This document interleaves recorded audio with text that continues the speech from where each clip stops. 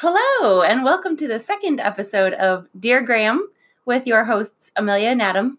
I'm Amelia. I'm Adam. And today we're going to talk about, Adam says, the 1984, he says it's a cult classic, Yes. Streets of Fire. Streets of Fire. A movie entirely built around the premise that they would get Bruce Springsteen's song, Streets of Fire, to be in the movie. And then they didn't get it.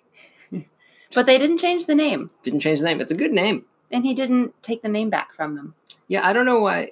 It feels like he probably should have. He probably should have sued. Yes. Basically, this movie is Meatloaf's songwriter, Jim Steinman, bringing all of his B material, his material that wasn't good enough for Meatloaf, and putting it into a movie that doesn't really make sense At all. Yeah, it takes place in some kind of either very distant future or not so long ago past, where it's like 1950, but also like 1920, and also it's the 80s. Yes, and can I say the opening screen? Oh, yeah, yeah, go ahead. Yes, the opening screen, it's a black screen, and it says...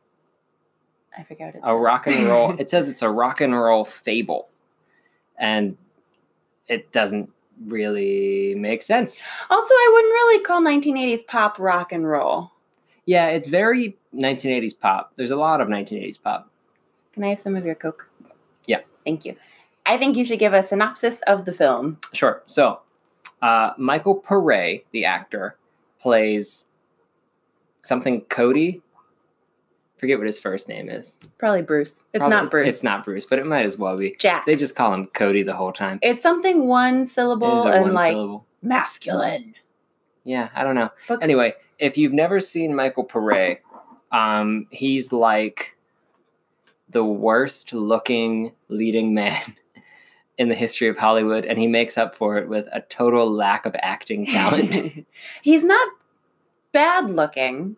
But the camera lingers on him. Yeah, because he can't act, because he can't say words. So they just do a lot of like cuts to his face, and like he'll stare at people. He has a very funny mustache. His line delivery is so robotic. Do an example. You want me to do an example? Yeah. I can't remember any lines from the movie. Just say something at random. Why do I have to do it? You're the one who. Well, you've seen the movie more than me. Okay. I don't want to do an example. Okay. Anyway. I'll do one. Okay. Baby, we were born to run. How was that? That was just Bruce Springsteen talking. He wouldn't say his own lines. Oh, he 100% would say his own lines. Do you think? Yeah, Do you think when he was picking chicks up in the 70s, he just said his own lines to them? Yes. Do you think that's how he workshopped songs? Yes. 100%. And Jim Steinman was right behind him saying, "Can I turn this into a Meatloaf song?" And if it wasn't good You're enough sweating buckets and it's not even hot. That's a line from a song in the movie. Yeah. Okay, let us continue the synopsis. Yeah, okay. So basically, he's some kind of drifter with like, he's like a Liam Neeson-esque drifter who has a particular set of skills, and basically he's just like a gun for hire, basically. What are his skills? He doesn't do the driving. He can't be killed. Oh, okay. He can't be killed is his number one skill. And also he can grab knives from people's hands. I don't remember that. That's established very early on. He walks his sister's. Diane Lane plays his ex-girlfriend and a like rock star from this like town that's Chicago maybe, or is it, she's a pop star. Yeah, okay, whatever. She's something. She's famous, and she's playing this like dive bar kind of place. Yes, but it's also a very large club. Yeah, it's yes. Because nothing is what you think it is. It's very dirty. Everything's very dirty. Yes. Like not like it needs to be washed. Yes, and she is kidnapped by the Green Goblin from the original Spider-Man trilogy. Willem Dafoe. Willem Dafoe. Nice. Thank you. Yeah. Anyway, he looks super creepy in this. He looks like he always looks, because Willem Dafoe kind of just has a good face to play a bad guy. He's a good actor. Yeah. He's good. No, he's all right in this movie. He's one of the only people who's okay in this movie. So Willem Dafoe kidnaps her he's part of a biker gang. They take her back to this like bad part of town. This town has got to be like just massive, because at varying points they'll like leave one part of town and it'll be day, and then they'll arrive in a different part of town and it'll be night, and then I have a theory that it's always night in the bad part of town and it's always day in the good part of town. So maybe the bad part of town is like very far north and it's the winter. I think you're assigning too much thought to this movie. I think that they didn't assign any thought to whether it was daytime or nighttime. In that moment, you assigned more thought to this than the cinematographer. So they're in the bad part of town. Well, they're in the good part of town, and then Michael Pare comes in and demonstrates his knife slapping skills to show you that he's good at that, and then he takes some money from Rick Moranis, Honey, I Shrunk the Kids, Rick Moranis, to go and rescue his ex-girlfriend, who is Rick Moranis' current girlfriend, Diane Lane. And he goes to the bad part of town, and he and his crew, which includes a random person that he got at the bar. Yes. Whose name I do not remember. They very rarely call her by her real name. Yeah. And she also, can I jump in about her? Sure. She has a very interesting backstory that they tell you by saying, wow, my backstory is interesting. Mm-hmm. And they never tell you anything about it. She'll just be like, yeah, in the war, I drove a lot of tanks for money, or like. I had an abusive ex-boyfriend, but I wouldn't let him get away with that now that I've been in the army. Yeah, and she doesn't even say that. She like just hints at like, yeah, that was then and this is now, and he wouldn't dare, or like, and she keeps making a real big deal about how she's not attracted to the main character. Oh yeah, several times. I think she's overcompensating. I think that they're just making a big deal about how attractive the writers think Michael Pare is. My God, can you believe this woman must be gay? I think that's the undertext. Google Michael Pare and just see what he looks like. Yeah. So they go to the bad part of town. They bring Rick Moranis along because he's from that area. But really, they just bring him along so they can have Rick Moranis, crack some lines in there, crack some jokes. And he's very mean to the woman who is ex-military. He's mean to everyone. He's mean to everyone. But her, like, he calls her the skirt all the time. Oh, yeah. I ain't coming if the skirt's coming. Listen, Butch, when I say goes, he's like, not, yeah. He sucks. There are some bad things in this movie. Yeah. Certainly so. Soundtrack's all right. Yeah. All right. We're 8 minutes into the podcast and about 15 minutes into the movie. Yeah. So they go and they get back Diane Lane, and then they have to bring Diane Lane back to the good part of town. And there's a lot of scenes where Michael Pare is like, Diane Lane, you and I, we were in love in a way that I've never been in love before. And now I'm not in love with anyone. I'm just in it for the money. I'm doing this for the money. Mm-hmm. And then Rick Moranis will be like, yeah, I love you. He just wants the money. And that's smart of him. But I'm good. Uh-huh. Yeah. And he's not good. No. But neither is Michael Pare, honestly. Yeah, everyone sucks. Yeah. Oh, also, interspersed are lots of motorcycles blowing up. Oh, yeah. Man, they just blow up motorcycles like crazy. That's what the whole budget went to. Yes. And Michael Pare shoots a shotgun from, like, miles away. Very accurate shot. Very accurate. And when he hits a motorcycle, it blows up just spectacularly. Yeah. It's pretty fun. It's fun. Yeah, so then they're back in the good part of town. Yeah. Also, don't forget, interspersed are lots of music videos. Oh, yeah. But it's the 80s, and they clearly intended to have this movie be all over MTV. Yeah. Or VH1. I don't know if VH1 was a thing. And the color scheme is red and black. Oh, yeah. It's super. The color scheme is like, in various parts of town, it like changes a little bit. Like there's like a neon part of town. Oh, I remember that. Yeah, you were kind of dozing during that part. Some of it was boring. Some of it is boring. There's a lot of shots of them like driving. Like, how big is this town? It's like the whole North American continent. But anyway, can we talk about the fight at the end? So Willem Dafoe, because I don't think there's much more in the middle that's important. Yeah, I just want to talk about the cops for a second. Oh, there's some cops. But like everyone knows Diane Lane has been kidnapped, and everyone knows where she has been taken.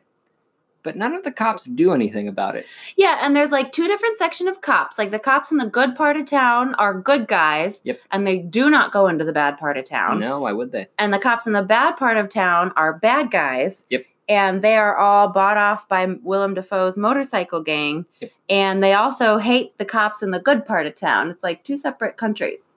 It's very with strange. their militaries, but their militaries don't want to interact. Yeah. The militaries being the cops. Very ineffective. Sure. Very ineffective. So then at the end, something. Oh, and then, yes, and they've gotten Diane Lane back from Willem Dafoe. Yeah. And everybody knows that Willem Dafoe kidnapped Diane Lane and was being real rapey about it and yucky. Yeah. And they're all like, boy, oh boy, I know exactly where he is, but he better not come here because we'll really give it to him. But Willem Dafoe wants to fight Cody, who's Michael Pereira, 3-on-1. He goes, I'll make it real fair. I'll only bring two of my guys and you come by yourself. Yeah. Yeah. There's a lot of things in this movie that just don't make sense, but everyone pretends like they do. It's pretty fun. Yes. And then the cop in the good part of town goes, Cody, you take the girl and you get out of town. When he comes tomorrow morning, we'll be waiting for him with a lot of guns. And so the cops are just, barricading the street with assault weapons. Also, there's only like 6 cops. Yeah. His definition of a lot of guns is like him and 5 friends. Yeah. So then Michael Pereira, we should have said this is going to be nothing but spoilers. So if you don't want this, we're way past that. Well, yeah, but we should mention we haven't gotten quite to the end yet. Okay. So this 1985 movie, if you haven't seen it yet, expect a lot of spoilers. So anyway, Cody and the woman who was in the military get on the train with Diane Lane. Cody doesn't want to get off the train. So the woman who was in the military, pins her arms behind her back so that Cody can punch her in the face. Oh, yeah, to knock her out. That's not okay. So that she can't get off the train. Yeah, I forgot. Because he loves her. So I watched this movie when I was a kid. And I liked it when I was a kid. And as I'm watching it here with Amelia, I saw that scene coming and I said, oh no, out loud, because I forgot about that. And that's not okay. Yeah. Why did they think that was okay? It's not even necessary in the context of the movie because Cody can just say, I'm getting off here. You're going to keep going and then just get off. Because the other person was in the military. She is probably very fit. She can just hold Diane Lane. Mm-hmm. She can just hold her. Yeah. She can just literally, you don't need to punch her in the face. Or they can, explain, she's a real person. Use your words. Yes. Yeah. Anyway, so no big deal. He just punches her in the face to knock her out, and he goes back. And in the meantime, Willem Dafoe has come and met the 8 cops. Yeah. With Willem Dafoe's 2 friends. So then Willem Dafoe calls the entire motorcycle gang of 100 people. Who are around the corner and no one heard them coming or knows that they're there. Uh-huh. It's pretty fun. And where did they get all those motorcycles? Because they just blew them all up. Yeah, that's a great point. Because Cody, whenever he goes and rescues Diane Lane, makes a big point about how he's blowing up as many motorcycles as he can. Yeah. And then the next day, it's like he didn't shoot any. Yeah, it's like a Simpsons episode. The next week, everything's back how it was. Exactly. So then the good guys, sorry, I just yelled in Adam's ear. The good guys, the bartender. Oh yeah, the bartender played by Bill Paxton. I don't know who that is. He's in a lot of stuff. He just died recently. R.I.P. Bill Paxton. Pour some Coke out. Often confused with Bill Pullman. I don't know either of those people. Bill Pullman is the president in Independence Day. I didn't see that movie. You've never seen it? Let's move on. I've seen Independence Day. Okay. I just want to talk about it. So Bill Pullman runs down the street. He goes, they're here! They're here! Yeah. And then all the good guys come out with their guns. Just random citizens. Yes, they come out from the apartments. It's very much like a citizens should rise up and defend their city streets thing, I think. Yes. Second Amendment, man. Oh, yeah, I don't love that. That's what that freaking... Anyway. Everyone in this town has a gun. It's a well-armed militia, except the police. Except the police. Gosh. Okay. And anyway, so then Cody comes back, and then Cody and Willem Dafoe have the funniest fist fight. Yeah. Oh, they fight with scythes or something? They fight with hammers? Yes. Sledgehammers. They fight with sledgehammers. Yes, they fight with sledgehammers. And it's a lot of just them like hitting the middle part of the sledgehammer together, because if you get hit with a sledgehammer, like that's it. So for the purposes of this fight, they have to constantly have people get hit by the wooden side. Yes, and the choreography is just so funny because Willem Dafoe is very good at grimacing. Oh, he's very good. So it's like in a sword fight, when the one person is pushing the sword toward the other person, only it's only the wooden handle of the sledge. So like if it touches you, it's just like a broomstick. You're fine. Yeah, and then there's a lot of like they'll take a big swing and hit a car. Yes. So that the metal will dent and it looks cool, but like nobody was actually hit. Yes, and the filming, I swear, there's like 8 cuts per swing. Yeah, and then eventually they drop the sledgehammers and start fighting with their fists. Yeah, because Cody knocks the sledgehammer out of his hand, out of Willem Dafoe's hand, and is like holding it above his head like he's going to bash his head in, and then he doesn't, and he drops it. He just puts it down, and then they start fighting. And there's a weird musical cut there where it changes to like almost comedy music. I don't know if you noticed that. Yeah, it's like very, very dramatic. So anyway, then, Cody wins. Yeah, they fight with their fists. He wins by punching him one time in the face, and when he punches him, it shows 4 different punches. Like it shows one punch, and they're all like similar. It's 4 different takes of the same punch. And but they didn't do a good job making them the same. Yeah, they just play it 4. It's like punch 1, cut, punch 2, same punch, cut 4 times. Yeah. And then, Willem Dafoe stands there and Cody walks over and puts his hand on his head, just pushes him over. Yeah. Yeah. And then at the end, Cody and Diane Lane do not get together. Yeah.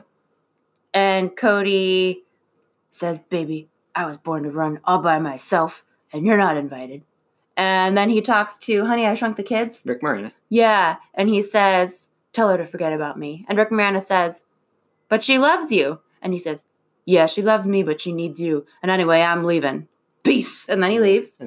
And then they have a big concert at the end where the a cappella band that we hadn't mentioned. Oh yeah, we haven't mentioned them. There's like a vocal group that they kidnap at one point. Yes, they kidnap them so that they can take their bus, and they're very tight, barbershop quartet harmonies. Yeah. But it's fine that they kidnap them because they let them be the opening act at their concert. Diane Lane's concert, yes.